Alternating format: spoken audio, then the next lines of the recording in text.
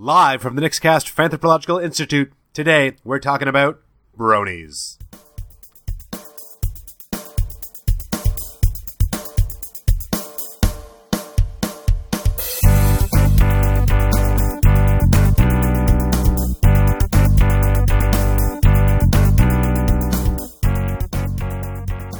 Hello everybody and welcome back. This is episode 24, that is to say episode 12 of season 2 of the podcast that brings the fan's eye view to you, Fanthropological. And today we're going to be talking about that most notable, visible, and contentious of fandoms, bronies. Here with me to do that today are my two best friends, Nick T. I would like to go by Computer Sparkles this episode. My cutie mark is a computer. And Nick Z. I'll just go by the entirely original Launchpad, because that's the first thing that came to mind. Launchpad? Sure. McQuack? Well, no, I'm not a duck. I'm a pony. It'd be like Launchpad McNay. It's a completely original character, I assure you. Yep. Do not steal. Do not steal. You might just get away with it, Z. Good. Launchpad. Why would you pick Launchpad? I thought you'd go with like the internet's regular like Righty McWriterson or something, or Bodie McBoatface. No way, man. The pad is where my writing launches from. The pad, the pad of paper. No, you're talking about a launch pad. Yeah. That vehicles that can fly launch from. Words can fly. No, they can't. I think you'll find otherwise. Very. Why not just say my name is a pad of paper? That gets your like notepad McGee. That gets your pad of paper across. Oh man. As G mentioned, this week we are talking about bronies, and I have an introduction for us. Bronies, or Pegasisters, are adult fans of the TV series My Little Pony, The Friendship is Magic, which started its run in 2010. And though the show is geared towards young girls and parents, it has since become unexpectedly popular with adult audiences. I'd actually learned, as a result of doing some of our research for this week, that brony and Pegasister, despite being gendered terms, people just tend to use bronies. Pegasisters hasn't really caught on that much. It's a lot more syllables.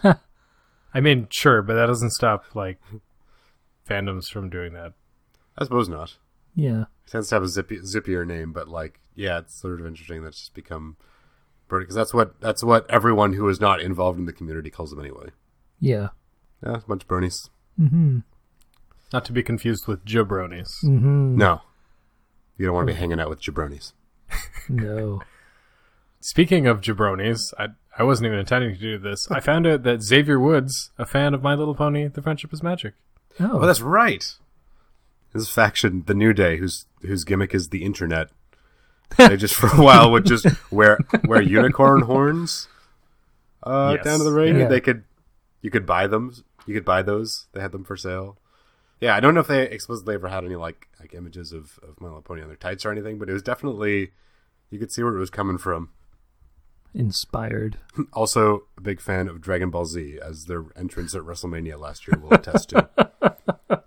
Okay, apparently things I need to watch after this episode. I was actually really excited when late in my research game, I found out that there is a My Little Pony census. Heck yeah. Ooh. I'm excited to hear this. There is data. Okay, so like, things that I love about doing Fanthropological is learning about fandoms.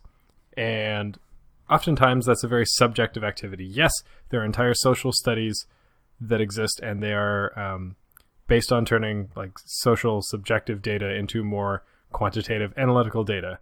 And My Little Pony, for this week, I found that there is actually some quantitative demographic data, which is a thing I would love to be able to do for every episode. And we can't, but for this one we can. The day is yours. Things that were interesting and maybe not surprising. The majority of My Little Pony fans are straight, white men. No surprises. Average age is 21. Oh, I do have to ask for a clarification. Oh, A majority of My Little Pony fans or a majority of bronies? okay, fine. You want to get technical? A majority of people who answered the census, Okay.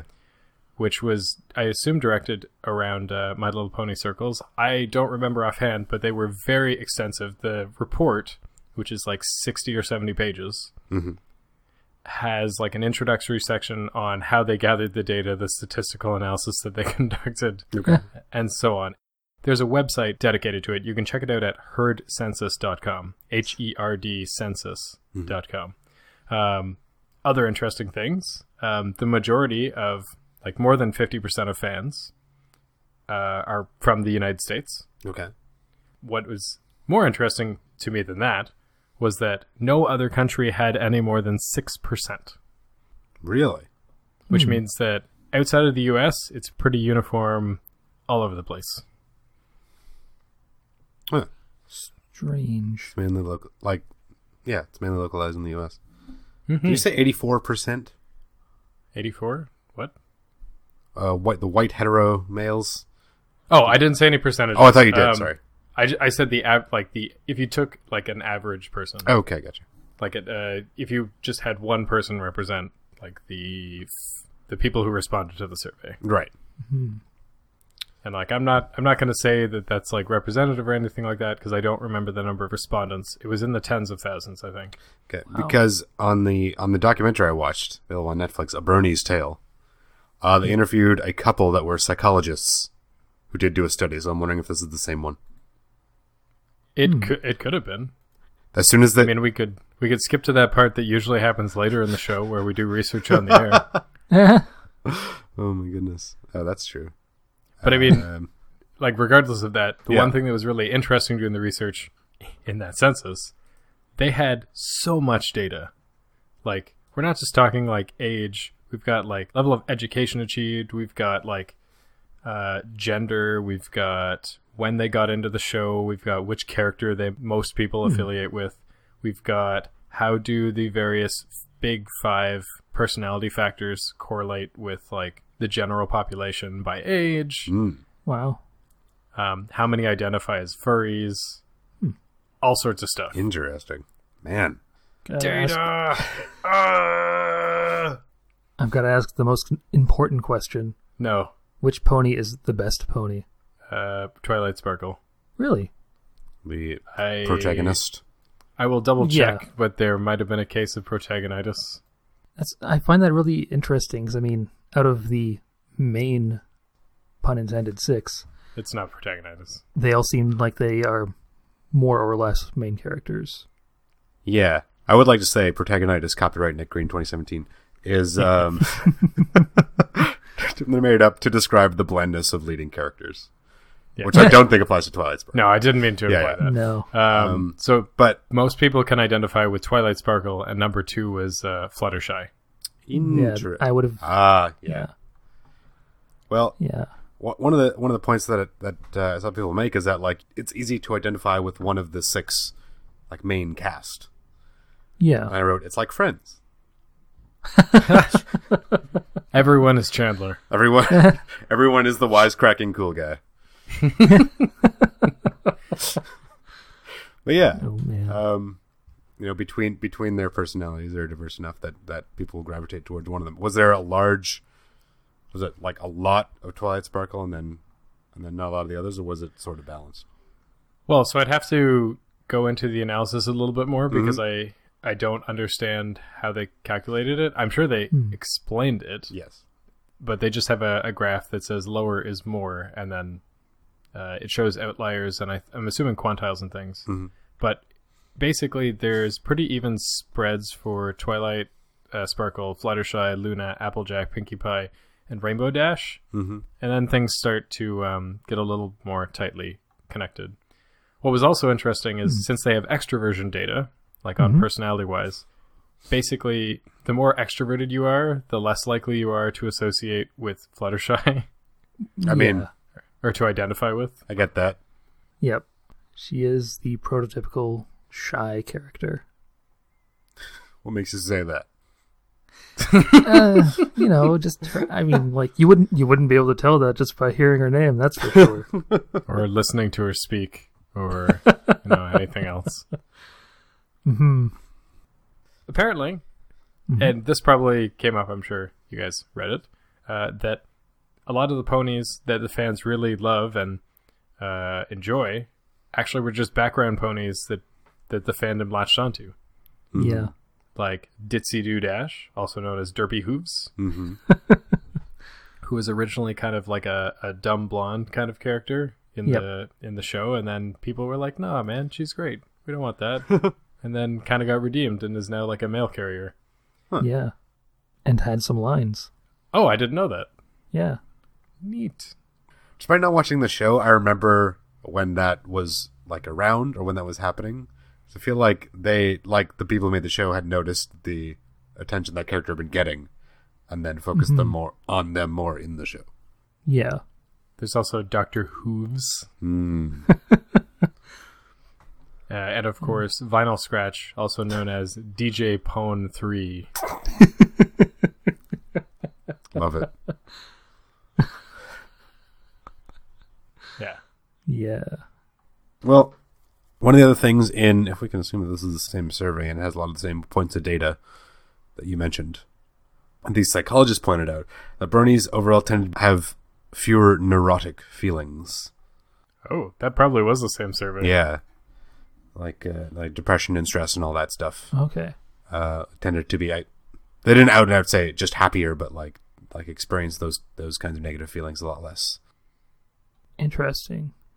Like just in general, or when they were watching the show, when they were Just in general. hanging out with other... Okay. Well, if it's the same survey, which looking at this data, it looks like it is, because neuroticism is one of the 5-factor personality things. Mm-hmm. Mm-hmm. And so in here, it shows like the baseline measure for females in general and males in general, and then it shows male bronies and female bronies, and they're both like way above.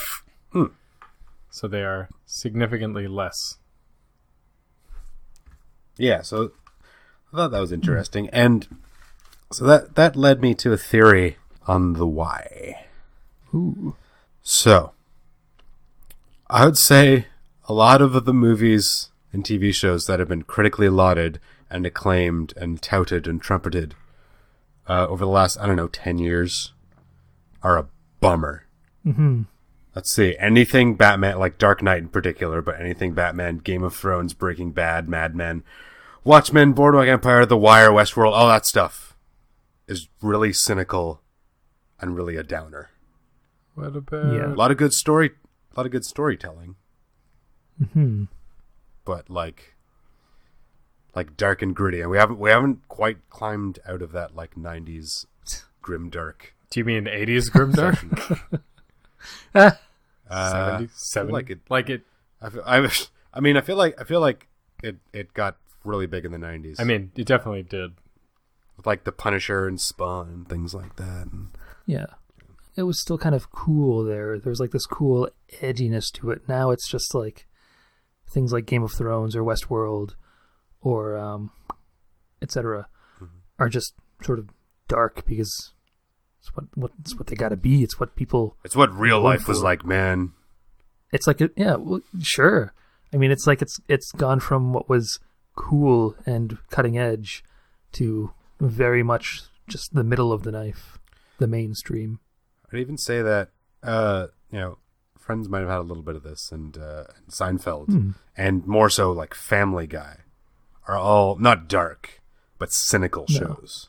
Seinfeld was definitely cynical. Friends was lesser so. Yeah. Yeah. Just Chandler, the cool one.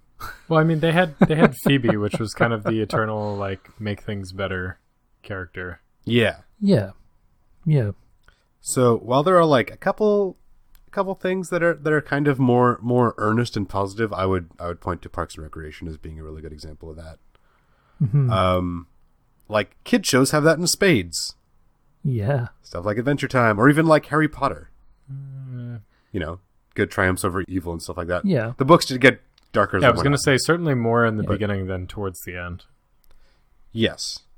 Adventure Time to me seems kind of like a weird mix because it is very bright and cheerful, but especially once the story starts building, it really becomes apparent that something terrible happened and the fallout from that is very much a big part of the current world of ooze makeup. I mean, yeah, but it's not it's not like darkness hanging over everything. No. It's very much positive and possibility, and it feels like Yeah. My Little Pony is kind of part of that.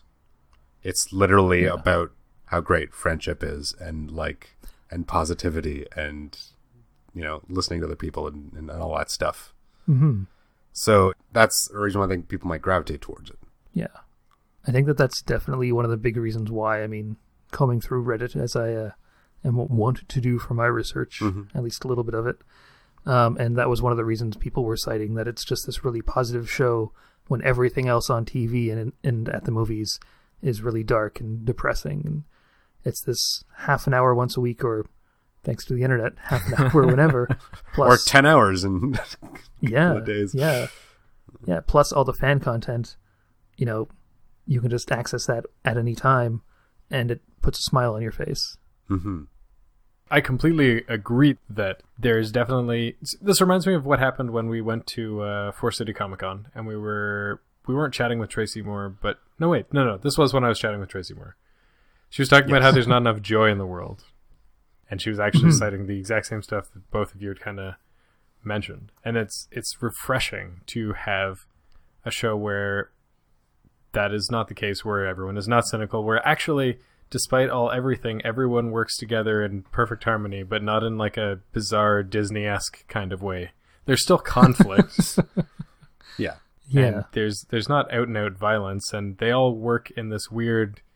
I wasn't going to get through an episode without mentioning a strange case system, but, I'm not going to elaborate on it, just drop that in there. But they all work together, despite the fact that, the alicorns, those are Pegasi with magics, yeah? Wings. Okay. Yeah. Yeah, like they could just be like, no, we're going to do this, we're going to force you to do stuff. It's like, nope. Everybody gets along. Everybody has a thing that they need to do, and they do it. And they have struggles, and it's not just like Applejack's mom died because we needed a more interesting story or whatever. I mean, and that's nice. Death does not equal good story. No. Thing too, the cynicism was like, how can you make a show that's just about being happy and friends all the time? How can you make it substantive? Well, Lauren Faust found a way to do that. Things that I learned doing the research. Apparently, Lauren Faust was involved in Powerpuff Girls, and she was either on the writing team or a director or something for the Iron Giant. Oh, cool. There was at least one other Warner Brothers movie that I don't remember the name of, but I'd seen that she was involved in. And I think her husband was a writer for Dexter's Lab. Every time I see the My Little Ponies ponies in that design, I am always reminded of this one episode of Dexter's Lab where Dee Dee goes into the pony dimension, and the ponies are drawn in the exact same style, but they don't look quite as sharp and clean because it's not flash animation. I was going to say, there is something... I watched a couple episodes before we recorded, and there is something of the Dexter's Lab about the animation style. It reminded me quite a bit of that. Yeah. I don't think they were using flash animation in Dexter's Lab. But I think that's probably what they were... The outlines and the shapes and everything are similar. Yeah. Well, I mean, it was the same thing with Powerpuff Girls, and if that's something Lauren Faust was working on, she probably carried over that style. Mm-hmm. One of the other things... I don't know. Are there things that people want to continue on about the positivity, the altruism that is in My Little Pony? Just... it applies to the show as well as the Bernies themselves. People are suspicious of earnestness.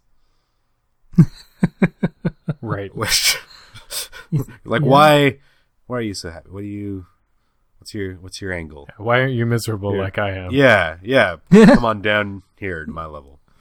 Isn't that just a symptom of all this cynical media? Yes, it's all the media's fault. That's right.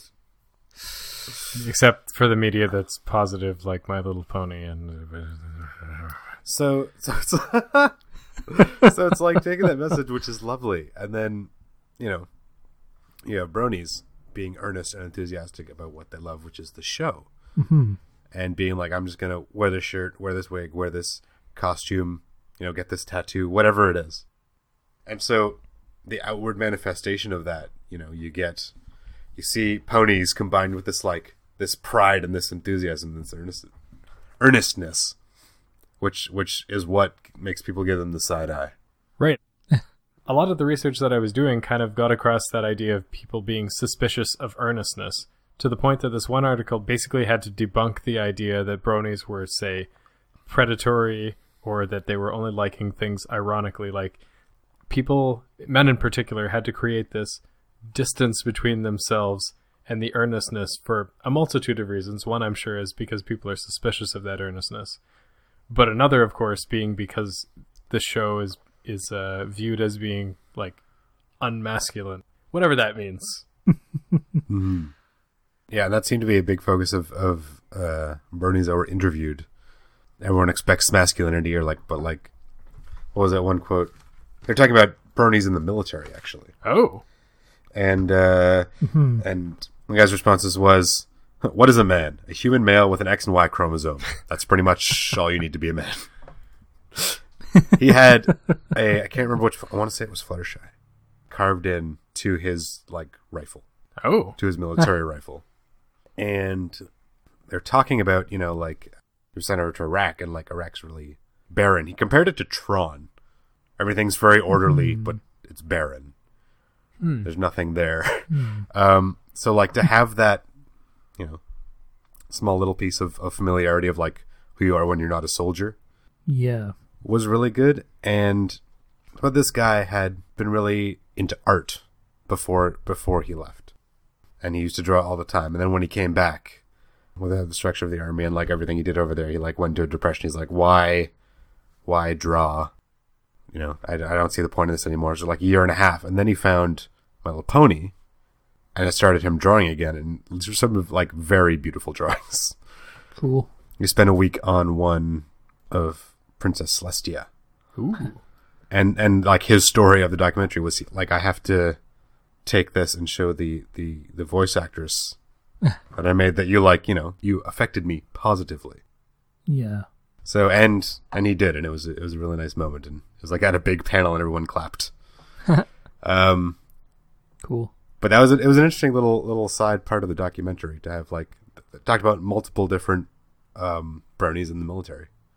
To mention Dusty Cat, the self-proclaimed manliest brony in the world.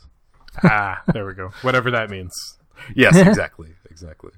Which he himself said. He's like, whatever. Possibly the same article or a different one was talking about people writing into the writers and talking about how different episodes were really touching.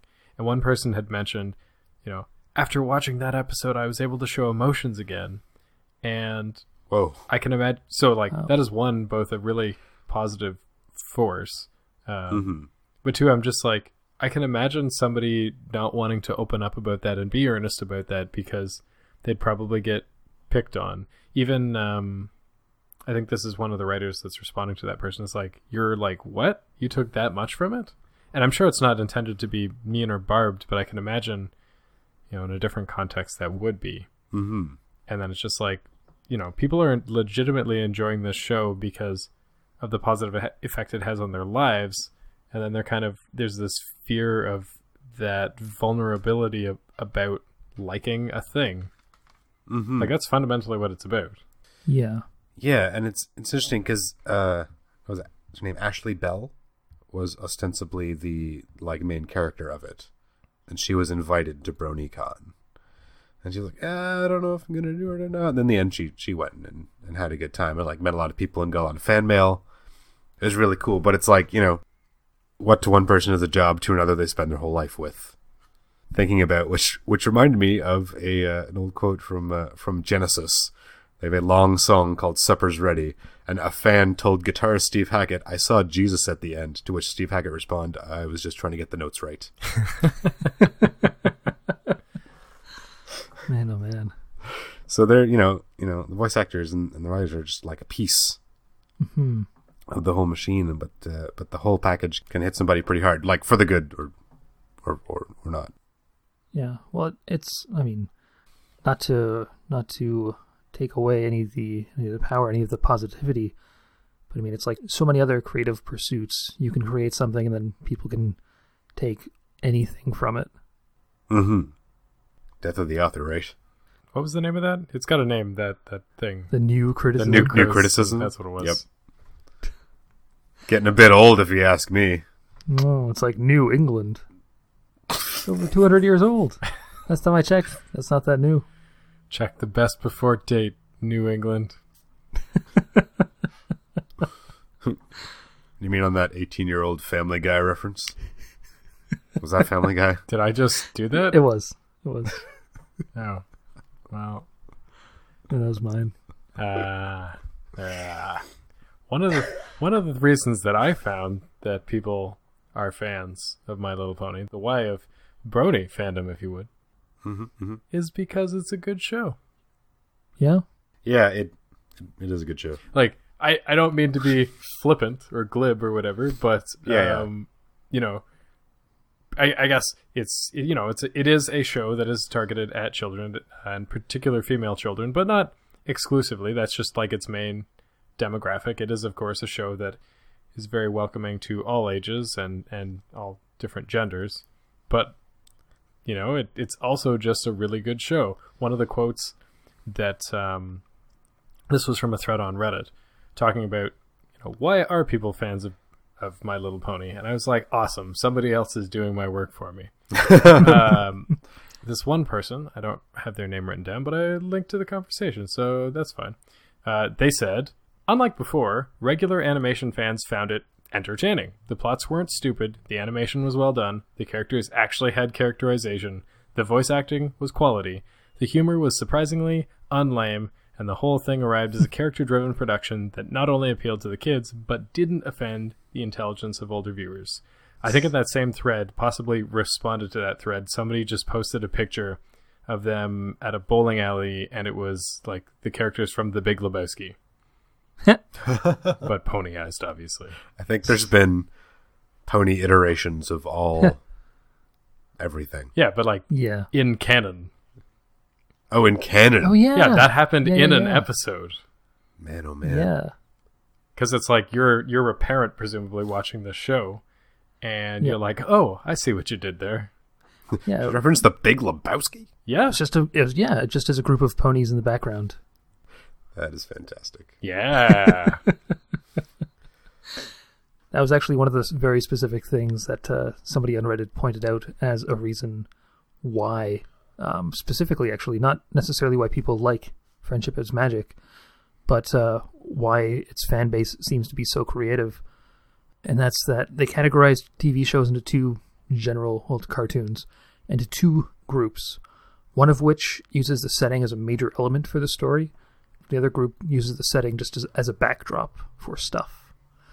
And then they went on to say that Friendship is Magic kind of falls in between, because Equestria is an important part of the setting and of the story, but it's not given a huge amount of attention. It's in the same thread, somebody else compared it to Star Trek, where there are a lot of cool ideas and a lot of like neat background characters that show up, but sometimes they might stick around for an episode or two and then they're just gone.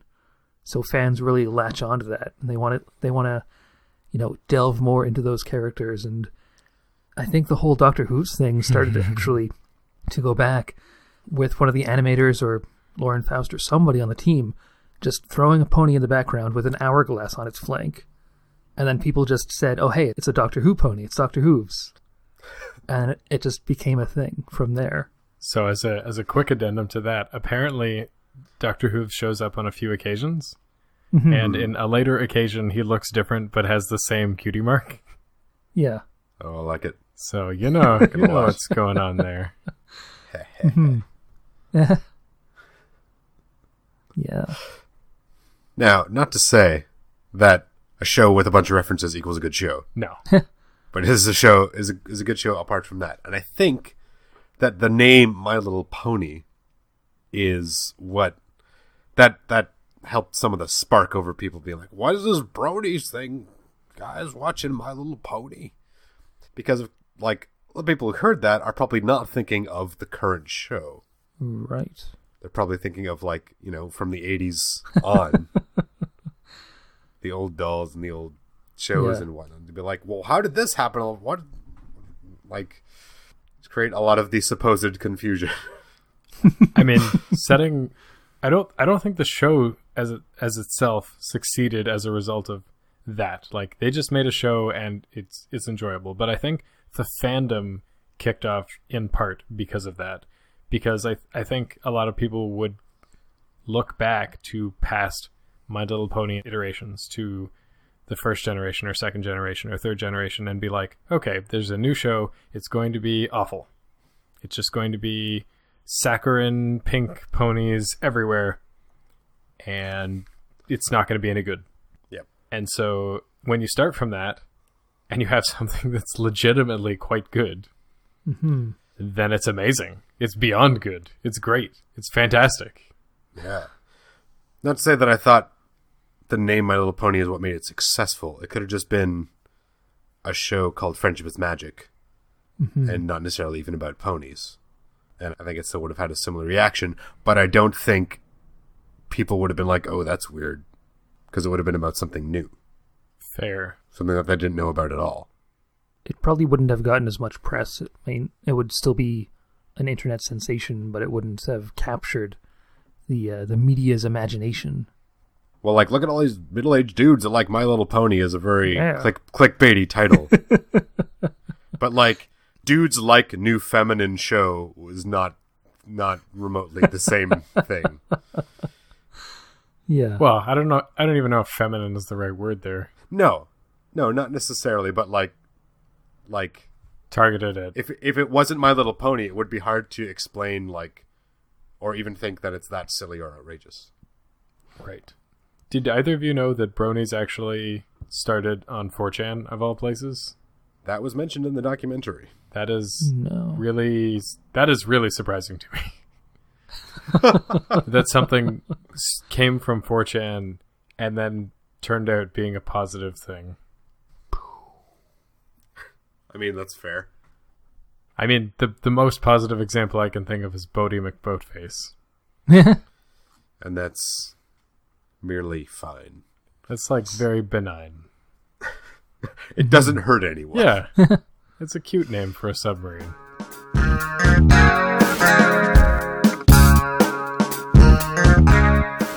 So one interesting thing in the research that I want to mention, maybe before we get to another topic, is apparently there's this idea that every brony goes through the same kind of stages.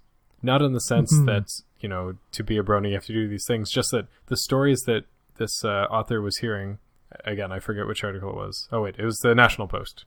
It was a National Post article. Bronies explained, the grown men who love My Little Pony aren't who you think they are. But apparently this author, as they were hearing different stories from bronies, was hearing the same story, like variations on a theme. There's the stage of skepticism when they hear about the show and they don't know why people are so enthralled with it. I remember that stage. Yeah. I was on Something Awful and everyone had pony avatars. Yeah. I was like, what's going on? Then there's the initial exposure. For whatever reason, I think the article says boredom, drunkenness, or a dare, which seems awful, but whatever. For whatever reason. Yeah, end up watching some episodes. Followed by addiction, and I feel like there's a critical piece missing between these two steps. But I guess in the stories of these people, they get sucked into the series. They want to watch the entire thing. And, just something with the writing, the themes, whatever. Which immediately, again, I feel there's a step missing here. Evangelism, where you've got to tell everybody, and that's probably what you experienced, G. A little bit. Well, I mean, what you were observing in the forums. None more so than about Firefly, Boy. which we'll get to another time. Oh, we missed out. Oh, yeah, things. Stuff. Setting things up for other things. Yep. Followed by the final stage, Bronyhood, where, all of a sudden you've gone from evangelizing something to just being a brony. In the example, it's like, well, you're calling yourself Boogie Hooves and wearing fake ears or hooves or a pony onesie or everything, and you're going to brony gatherings. And I feel like the author maybe was painting things in an uncharitable light, but I just thought that was interesting that so many people had gone through a similar set of steps. I mean, you can apply those steps to a lot of fandoms. I feel like Maybe not all of them have the skepticism. probably not. I don't know. I would maybe, if we wanted to generalize the model, replace skepticism with something like, not even I don't get it, just a sense that it's what's the word? It's overrated. I'm looking at you, Kill a Kill. I mean, What is overrated about Kill la Kill? It's No, the greatest anime series I've ever seen in my entire life. I meant like the skepticism step where Z was like, "Oh, you should check this out," and I'm like, "Oh, Z usually has these really highbrow things that he likes," and then I started watching it. I'm like, "What am I watching?" You're watching genius. I Pure genius. I think that's why there is no step between skepticism and exposure. Even getting back to Friendship is Magic, because there's that initial skepticism, that initial, it's just so overrated. When you're exposed to it and you see how good it is, there's that sense of surprise and that sense like you've stumbled, in scare quotes, upon something that is a rich vein of cool storytelling and awesome characters. And then an addiction just follows. To me, what's really interesting is that what happens in between exposure and addiction. That is like if you can figure that out, you have figured out fandom, because that is the critical piece between just watching something and being a fan. There were a lot of stories on Reddit about people, their brother was into it, their sister was into it, their roommate in college was into it, and then they saw one episode and they're like, yeah, this is pretty good, and they just watched everything that was available at the time. Has it been on Netflix for a while? Because Netflix will just keep loading episodes up. Apparently, when it first started out, Hasbro, they were very casual about their copyrights and whatnot, so a big chunk of the first season was just on YouTube. Okay. Oh, yeah. I think I remember that. In the survey, most people had actually, I don't know if they were introduced via or just watched My Little Pony on YouTube. It was like, by and large, the biggest source. I definitely went through all these baby evangelism with Voltron like 6 months ago. I was like, oh, really? Like Voltron? They're all in mechs, and it's like crappy Transformers. I also do it because Rhys Darby was in it. Yeah. It seems like a good reason to do that. I wanted to hear him in a cartoon because he has a very cartoony voice as it is. This is true. So what I'm saying is, watch Voltron, you guys. Voltron, Friendship is Magic. I mean, having only seen one episode, isn't that basically what it is? Yes. Yes? Yep. Yes. Perfect. If you take it like remaking an older version of it, but like with quality everything. like you can make analogies to My Little Pony, and that like this version is much more appealing and much better crafted than the older versions, especially since it was two anime smashed together. Wait, But, yes. Isn't that Robotech? That is also Robotech. Wait, Voltron was another one of those? Yeah. Oh my goodness. Alright, apparently I've got some book learning to do. Did you have one, Z? About this little 5 stages of fandom? I mean, not really. The only thing I can think of that sort of applies. I didn't dive into it and watch through it in a night or an afternoon or anything, but I think this sort of applies to my getting into. Is it wrong to pick up girls in dungeons? My skepticism remains. I'm not sure what it was about that, but I just had to see it all once I got through those first few episodes. Oh, dang. Yeah. Have you reached evangelism? No. The hesitation Hooray! says it all. Well, this actually might be a good spot to go back and take that branching path back a few miles down the road that we encountered earlier. I think it's hard to bring up bronies and My Little Pony fandom in general without kind of talking about the underside. Yes. Ooh. Seedy underbelly. I don't know if it's seedy. I mean, part of it is seedy, but like, usually when we cover fandoms, you know, there's nothing but positive things to say, or at worst, there's neutral things to say. In a few cases, there's so much passion in both directions that you have love and hate. Never have I seen that more prominently than when we talked about Twilight. Yes. Mm-hmm. A lot of people hated Twilight. People loved it, people hated it. With My Little Pony, there was also a lot of that, and it's hard to do research about bronies without at least coming across some of that. Mm.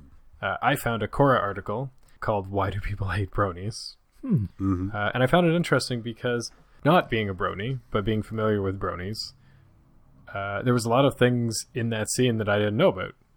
Like, kind of the sense of entitlement that had happened. Like, you had this show that was targeted at little girls and their parents, which had an all-gender, all-ages appeal to them. Mm-hmm. And then what kind of happened was, as they would leave little nods to the older folks, and then the bronies who were interested started to see these nods and then started to take that as, oh, this is for us. This show is for us. Oh. And there was like a lot of themes that kind of stemmed from that. Like, you know, they'd release new My Little Pony merchandise, but then it's obviously targeted at like little girls, like, or little kids in general. Mm-hmm. And, you know, that's great. It's like, you should be able to get this. But then bronies would buy up all the stock and then sell it on eBay because it's a profitable business. Ugh. Like, I guess as an example of like some fan, and this was after hearing all the positive stories, it's definitely a case of some bad apples spoiling the whole bunch. Yes. Applejack would be very familiar with that. Yep, those bad apples would be browner and bark on a tree. I was just wondering what you guys found, if anything, when doing your research. For the most part, I mean, my research wound up being about the positives, really. I mean, that's for the better, really. Yes. Yeah. If anything, the one potentially distressing thing that I came across was this point that was made in the thread about MLP fandom being exceptionally creative. One of the posters, Cyberscythe, I believe their name was, made up a sort of a 5-bullet point list of the reasons why MLP fandom tends to be creative, tends to put out a lot of fan writing and fan art and all that sort of stuff. They're young, so they've got the free time, they've got the internet, so, you know, they can just put anything out there. Because they're young, you know, in their teens or new adults or young adults or whatever the phrase is these days, they're still building up their self-image. So their association with the show winds up being very important to them, and that's why they make all that stuff. But that, and then also the way that the fandom is looked at, and perhaps the way that fans expect it to be looked at, sort of breeds this culture of it being an in-group. Mm-hmm. Mm-hmm. Which sounds bad, but by all accounts, it sounded like the fandom was one of the most accepting and loving fandoms out there. Yeah. So, I don't know. I guess in a way, any kind of fandom creates an in-group because there's all sorts of terminology and all sorts of in-jokes and that kind of thing. So, it's not terrible, but it's a thing to be aware of. Yeah, that's fair. I mean, that is fandom too. It's not necessarily about making an in-group. It's about those shared stories, and those jokes are those shared stories, and they're not necessarily exclusionary. The only, when you were mentioning that thing, not objectively, but I mean, like, to some people they could appear to be. I mean, some news media perhaps. It's like, oh, it's so weird. Original characters. Why? Your name's not Launchpad McNay. It's it is. Nobody's name is Launchpad McNay. No, this is part of the show where I looked that up. I hope it exists. No, it doesn't exist. I don't know why I thought it would exist. Watching the documentary, you know, it was most of them portraying a positive light and how this show has helped all these people in their lives. and things like that. And on one hand, that's lovely. But as you were saying, the kind of, maybe not hijacking, but there were a lot of white dudes. Yeah, that's just what it is. A lot of middle-aged white dudes. Yeah. Mm-hmm. And like, on one hand, it looks a lot like, oh, this show that is for little girls is for me. I would like to think that a lot of people who are fans of the show realize that, which a lot of the people interviewed in the documentary did. Mm-hmm. They're like, it's a show primarily for little girls. But I like it. I like its message. I like its characters. Mm-hmm. And so on. And there is a lot of talk about like, oh, we're like, redefining gender roles, or like redefining masculinity, or rejecting traditional masculinity and all that. Mm-hmm. But very few of them are, rejecting traditional masculinity, are liking the show to reject traditional masculinity. They just like that show, and that happens to be against what is, quote, expected of them, or stereotypically expected of them. Yeah. It's all just a byproduct of liking this thing. That's not inherently a bad thing. No, it's not. That's often how a lot of change takes place, right? Like, you make something less unacceptable. Yes. And that's fine. That's how we actually make a lot of progress. We need kind of all kinds of change in that sense. Yeah, but like, I'm saying that, like, what's pretty good, they weren't just like, yeah, I'm going to be ironic and like a little girl show or something like that, or I'm going to challenge community via liking the show. They just like it. And then everyone else is trying to kind of put the pieces together and be like, well, what does this mean? Men like a show for girls? Oh, I see. So like assuming yeah. motives that don't necessarily exist. Yes. Yeah. And that was something that came out of the same Quora article that I was reading. It's like, well, why did Pegasister... I didn't know this. Pegasister, I guess, didn't really kick off. Mm-hmm. It just didn't catch on as much as Bronies. But even when Bronies came out, it was because you had to distance yourself from liking a show for little girls. Yes. Which is like, who cares? G and Z, you guys watch Adventure Time. You don't say you're like Adventure Timers or whatever. You just like that show, even though it's a children's show. I am curious to find out what the name would be. That is Finheads. Oh, Finheads. Love it. I like it. But I mean, people don't create some sort of word, especially one that's prefixed with bro, in an effort to be like, I like this little girl's kid show because I want to be subverting the norm. It's like, no, you're distancing yourself from that. I mean, now it's an accepted term, so it doesn't matter. Yeah, but that it deliberately sets you apart. Yes. If you make it your own term. Yeah. As opposed to like an MLP fan. Yeah. Yeah. I'm really glad that even though there were some negative things about My Little Pony fandom, a lot of them are just kind of the normal kind of people being jerks to each other. Not that that's a good thing, but it's not any particularly worse than normal.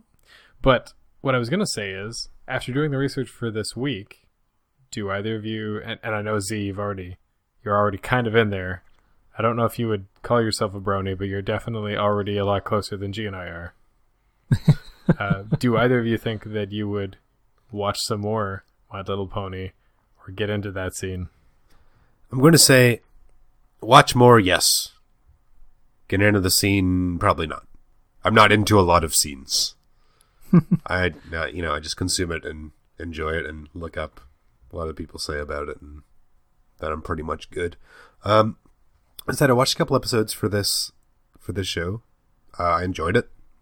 I don't know how high it's going to be in my queue of like all the TV shows that I want to watch. I just started Daredevil season 2. Oh, hey. It's short. I mean, sort of. Then I can watch Luke Cage, and then I can watch Iron Fist. You can skip that last one, I've heard. Yeah. Yeah, I'm not here. I'm going to try it, but okay. Luke Cage is supposed to be really good. I still haven't seen it, but have heard amazing things. Yeah. Yeah. So yeah, I'd probably like. It's a good show, as T glibly said earlier on the episode. It's a good show. It's funny. When Twilight Sparkle meets Fluttershy and was asking her name, and she got quieter every single time, I laughed my ass off. So like there's some good stuff in there. But will I binge through the series the next month? Probably not. But if I just want like 20 minutes or so of entertainment, I'll probably make my way through it slowly. How about you, T? Oh, for me? Yeah. I've actually watched a bunch of it with my ex.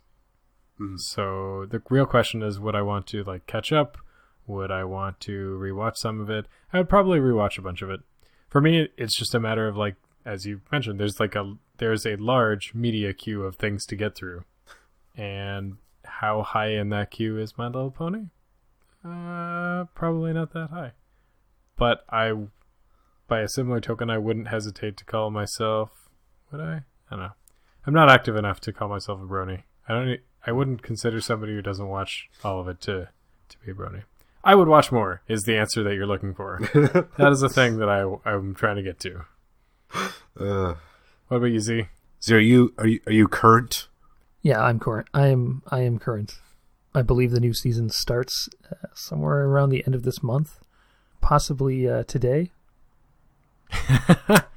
Doing a little bit of time traveling in this episode. What do you mean? This is live. From our microphones to your earbuds. That's right. Yeah. But once that new season starts up, I am definitely going to be watching it.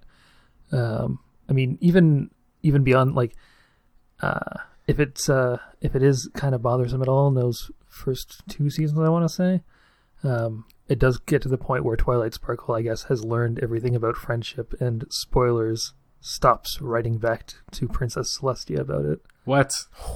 But then you get more stories that are sort of bringing the world and different elements in it together a little bit more. It becomes a bit more of an adventure show. That sounds like similar to Adventure Time. Kind of, yeah. It's just like, let's see what we can do with this setting and what stories we can tell. Yeah. Rewatching the season 6 of Adventure Time, it gets really gonzo. Like there's some weird abstract arty stuff in there. Yeah. Yeah. I will continue to watch My Little Pony, but I don't think my involvement in the show is when it comes out, I watch it and I enjoy it. And this episode of the podcast. Yeah, in this episode of the podcast, and I'll recognize cosplay and that kind of thing, but that's the extent of it. So I definitely wouldn't call myself a brony. Just an MLP fan. Ooh. I like it. Mm-hmm.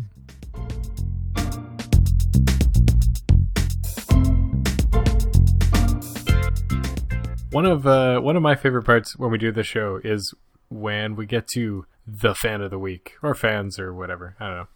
I actually have one this week, which is a rare sight.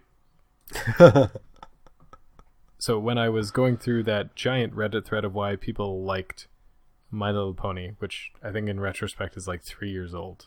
Yeah. But I digress. I found a really good tweet that talked about the why they are a fan. And also, unlike most fans of the week, this one is short. And so the author, Schizophrenic Ghost, had this to say about why they like My Little Pony. And that goes a little something like this. To be perfectly honest, I just like having something with no cruel intentions and no mean-spiritedness, like so many shows seem to glorify. And at a time when I'm really feeling my lowest, I like having something happy to look at and enjoy. Really, the show itself is meh. It's just the idea of it that draws me in. Interesting. Mm-hmm.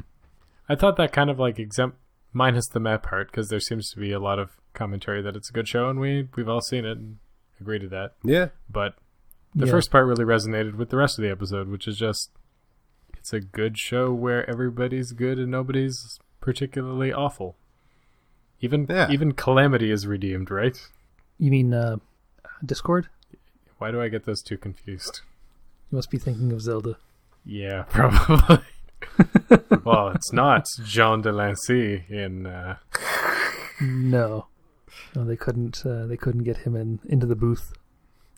Allow me to not stop comparing this show to Adventure Time. And but it was the final season of Breaking Bad, mm-hmm. and every one of those episodes is so gosh darn heavy. Like it is just bummed me out. So, and I was watching through Adventure Time for the first time at that time. So I'd always make sure that I watched an episode of Adventure Time after I watch an episode of Breaking Bad, and then go to bed, because I don't want to feel that gravity on top of me for an entire night. Mm-hmm. And that's, I can see the same thing with this. Like, not a palate cleanser. That's not quite right. But like, let me bring you up the idea of friendship being magic. Yeah. Which is relatable despite the ponies, the pony setting, the fantastical setting. Yeah.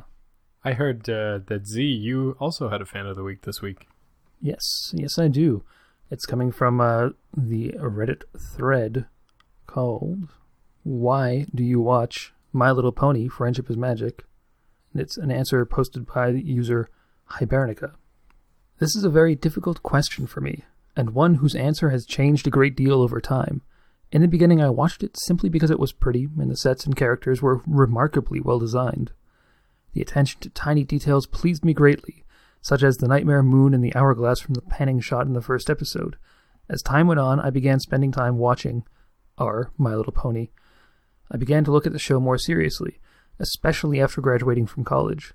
The girls stopped being just fun and started being a source of comfort. Or, more to the point, the community did. I have struggled over the past 2 years trying to find a job. I have a bachelor's of science with skills in computer programming and laboratory and field sciences, and often find myself on the verge of despair. One of the few things that can make me smile when I'm feeling down on My Little Ponies, especially with my girlfriend studying abroad this semester where Skype is the closest I can get to her. Within a few months from graduation, I had figures of the main six, now with the great and powerful Trixie added into the mix too, and whenever I'm nervous, I always have appropriate ponies right there to remind me that the nerves aren't needed. I think I agree with John Delancey that we are in the same breed as the Trekkers, and it brings me great happiness to be involved in a fandom that does so much good. I'm a browncoat too, and I think that helped me get into the show too. There's a lot in common between the shows and the groups. I love the laughter, the friendship, the camaraderie, and the pure, unadulterated fun and hope that MLP and Bronydom bring. Ooh. Yeah. A similar sentiment, but more eloquently. Yeah, well, also, I think they actually like the show itself, not just the idea. Man, My Little Pony fandom connecting all the fandoms. I was thinking when you were going through that quote that it's like, we should keep track of how many fandoms get referenced in an episode, like links out to other episodes. Because we got Trekkers, we've got Firefly, we've got My Little Pony, and I think, well, we mentioned Adventure Time, but we haven't done that either. You could say Doctor Who as well. Yeah. Oh, yeah. Yeah, you could, wink, wink.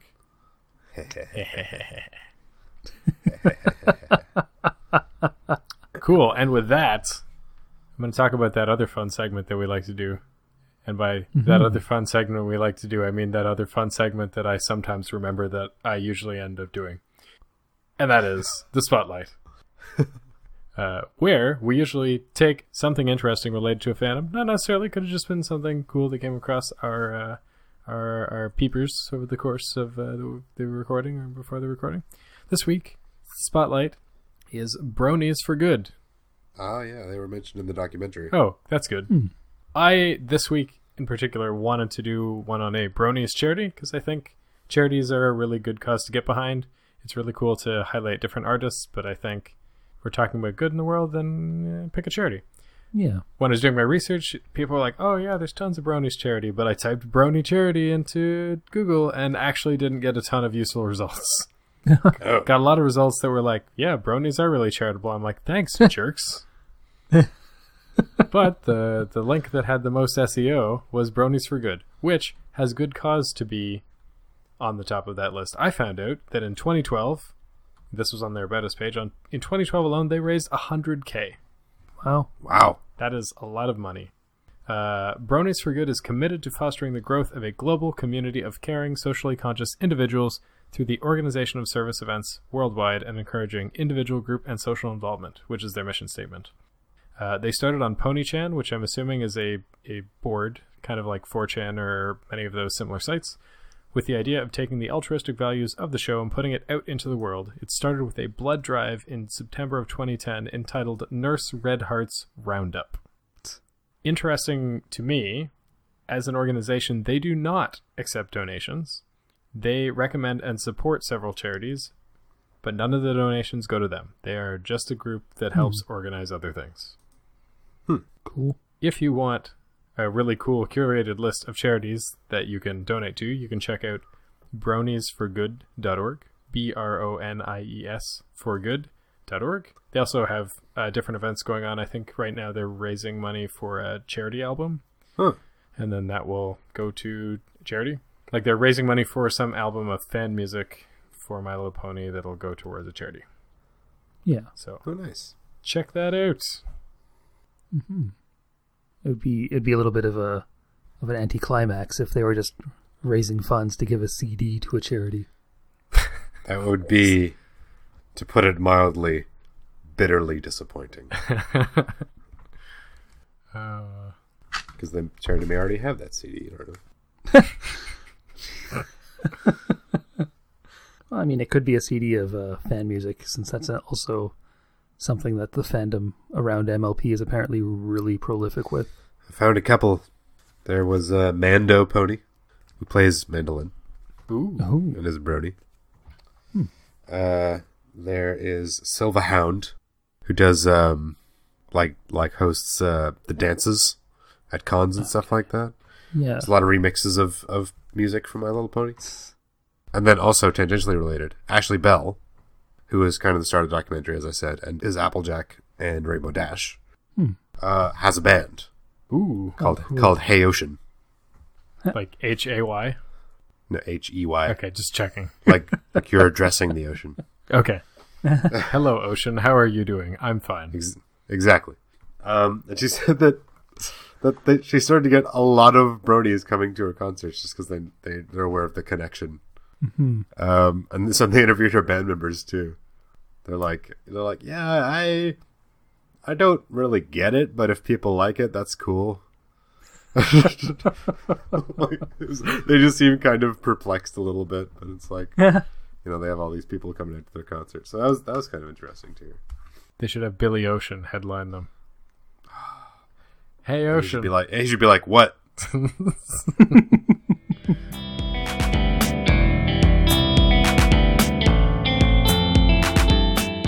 If you want to know where you can find all of our episodes, please go to fanthropological.com. We're also available on iTunes, so please subscribe and leave a rating or review so we can get into more earbuds and ear holes. We are at the Nixcast on Twitter, Instagram, YouTube, and Facebook. So come on, watch some of the videos we got going, join the conversation, and if you have any ideas for fandoms you'd like to see us cover on the show, please send them to nick@thenixcast.com. And if you go to patreon.com/thenixcast, you will find a big old list of all the stuff that we produce, and more importantly, you can help pledge money towards us, which helps us to create more content. It helps us to get more Let's Plays, more podcasts, maybe even start up a blog. We have plans. You can check out the goals that are listed there, and we like to be pretty transparent about all that stuff. Even as little as $1 helps us out a lot, and it helps you hear about behind-the-scenes stuff, what's coming up in the new season, any plans that we have going on. Just keeps you on the inside track of all of that stuff. For example, if you were a Patreon supporter, you would know all the topics for next season, and you would know the first episode of next season, which we're going to reveal probably in the next 5 minutes.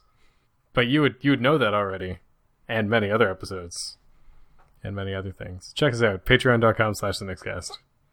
And if you want to join in the conversation on Twitter, where you'll find all sorts of stuff that we post all the time, you can tweet at us using the hashtag Fanthro. That's hashtag FANTHRO. Hashtag Fanthro. Because hashtag Fanthropological was just too long.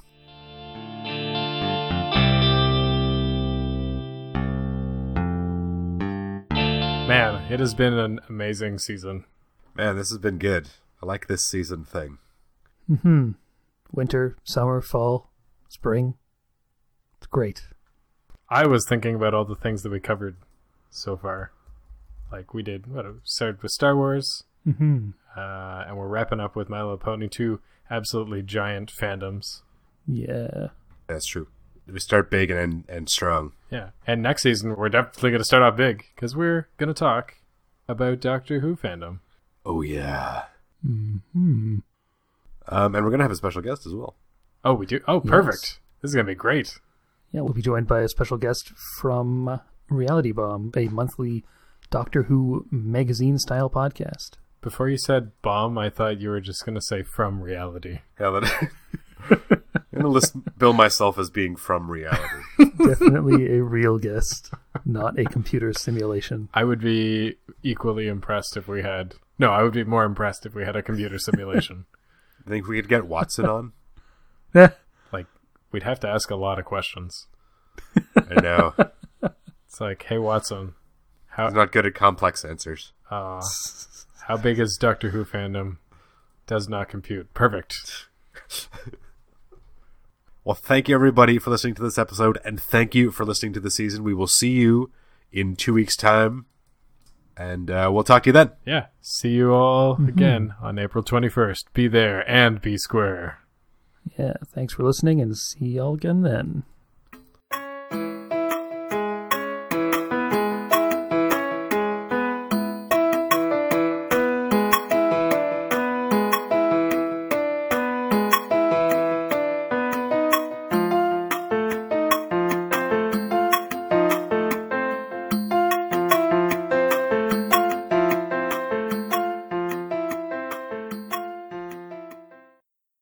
As opposed to like an MLP fan. Yeah. Yeah. That was a joke I should have made at the top of the show. What? I guess we can put it in later. I was going to say, Pegasisters doesn't work. Pegasisters doesn't work because it's too many syllables, which is why Fanthropological is such a good name for a podcast. The worst part is that this is all going... Well, that part might survive, but this part will not. No. Thanks for listening, and don't keep your fan on when you're asleep in a closed room, because you'll die. According to Korean people. That's a pretty good one. Rolls Chops right up all off the the tongue. air.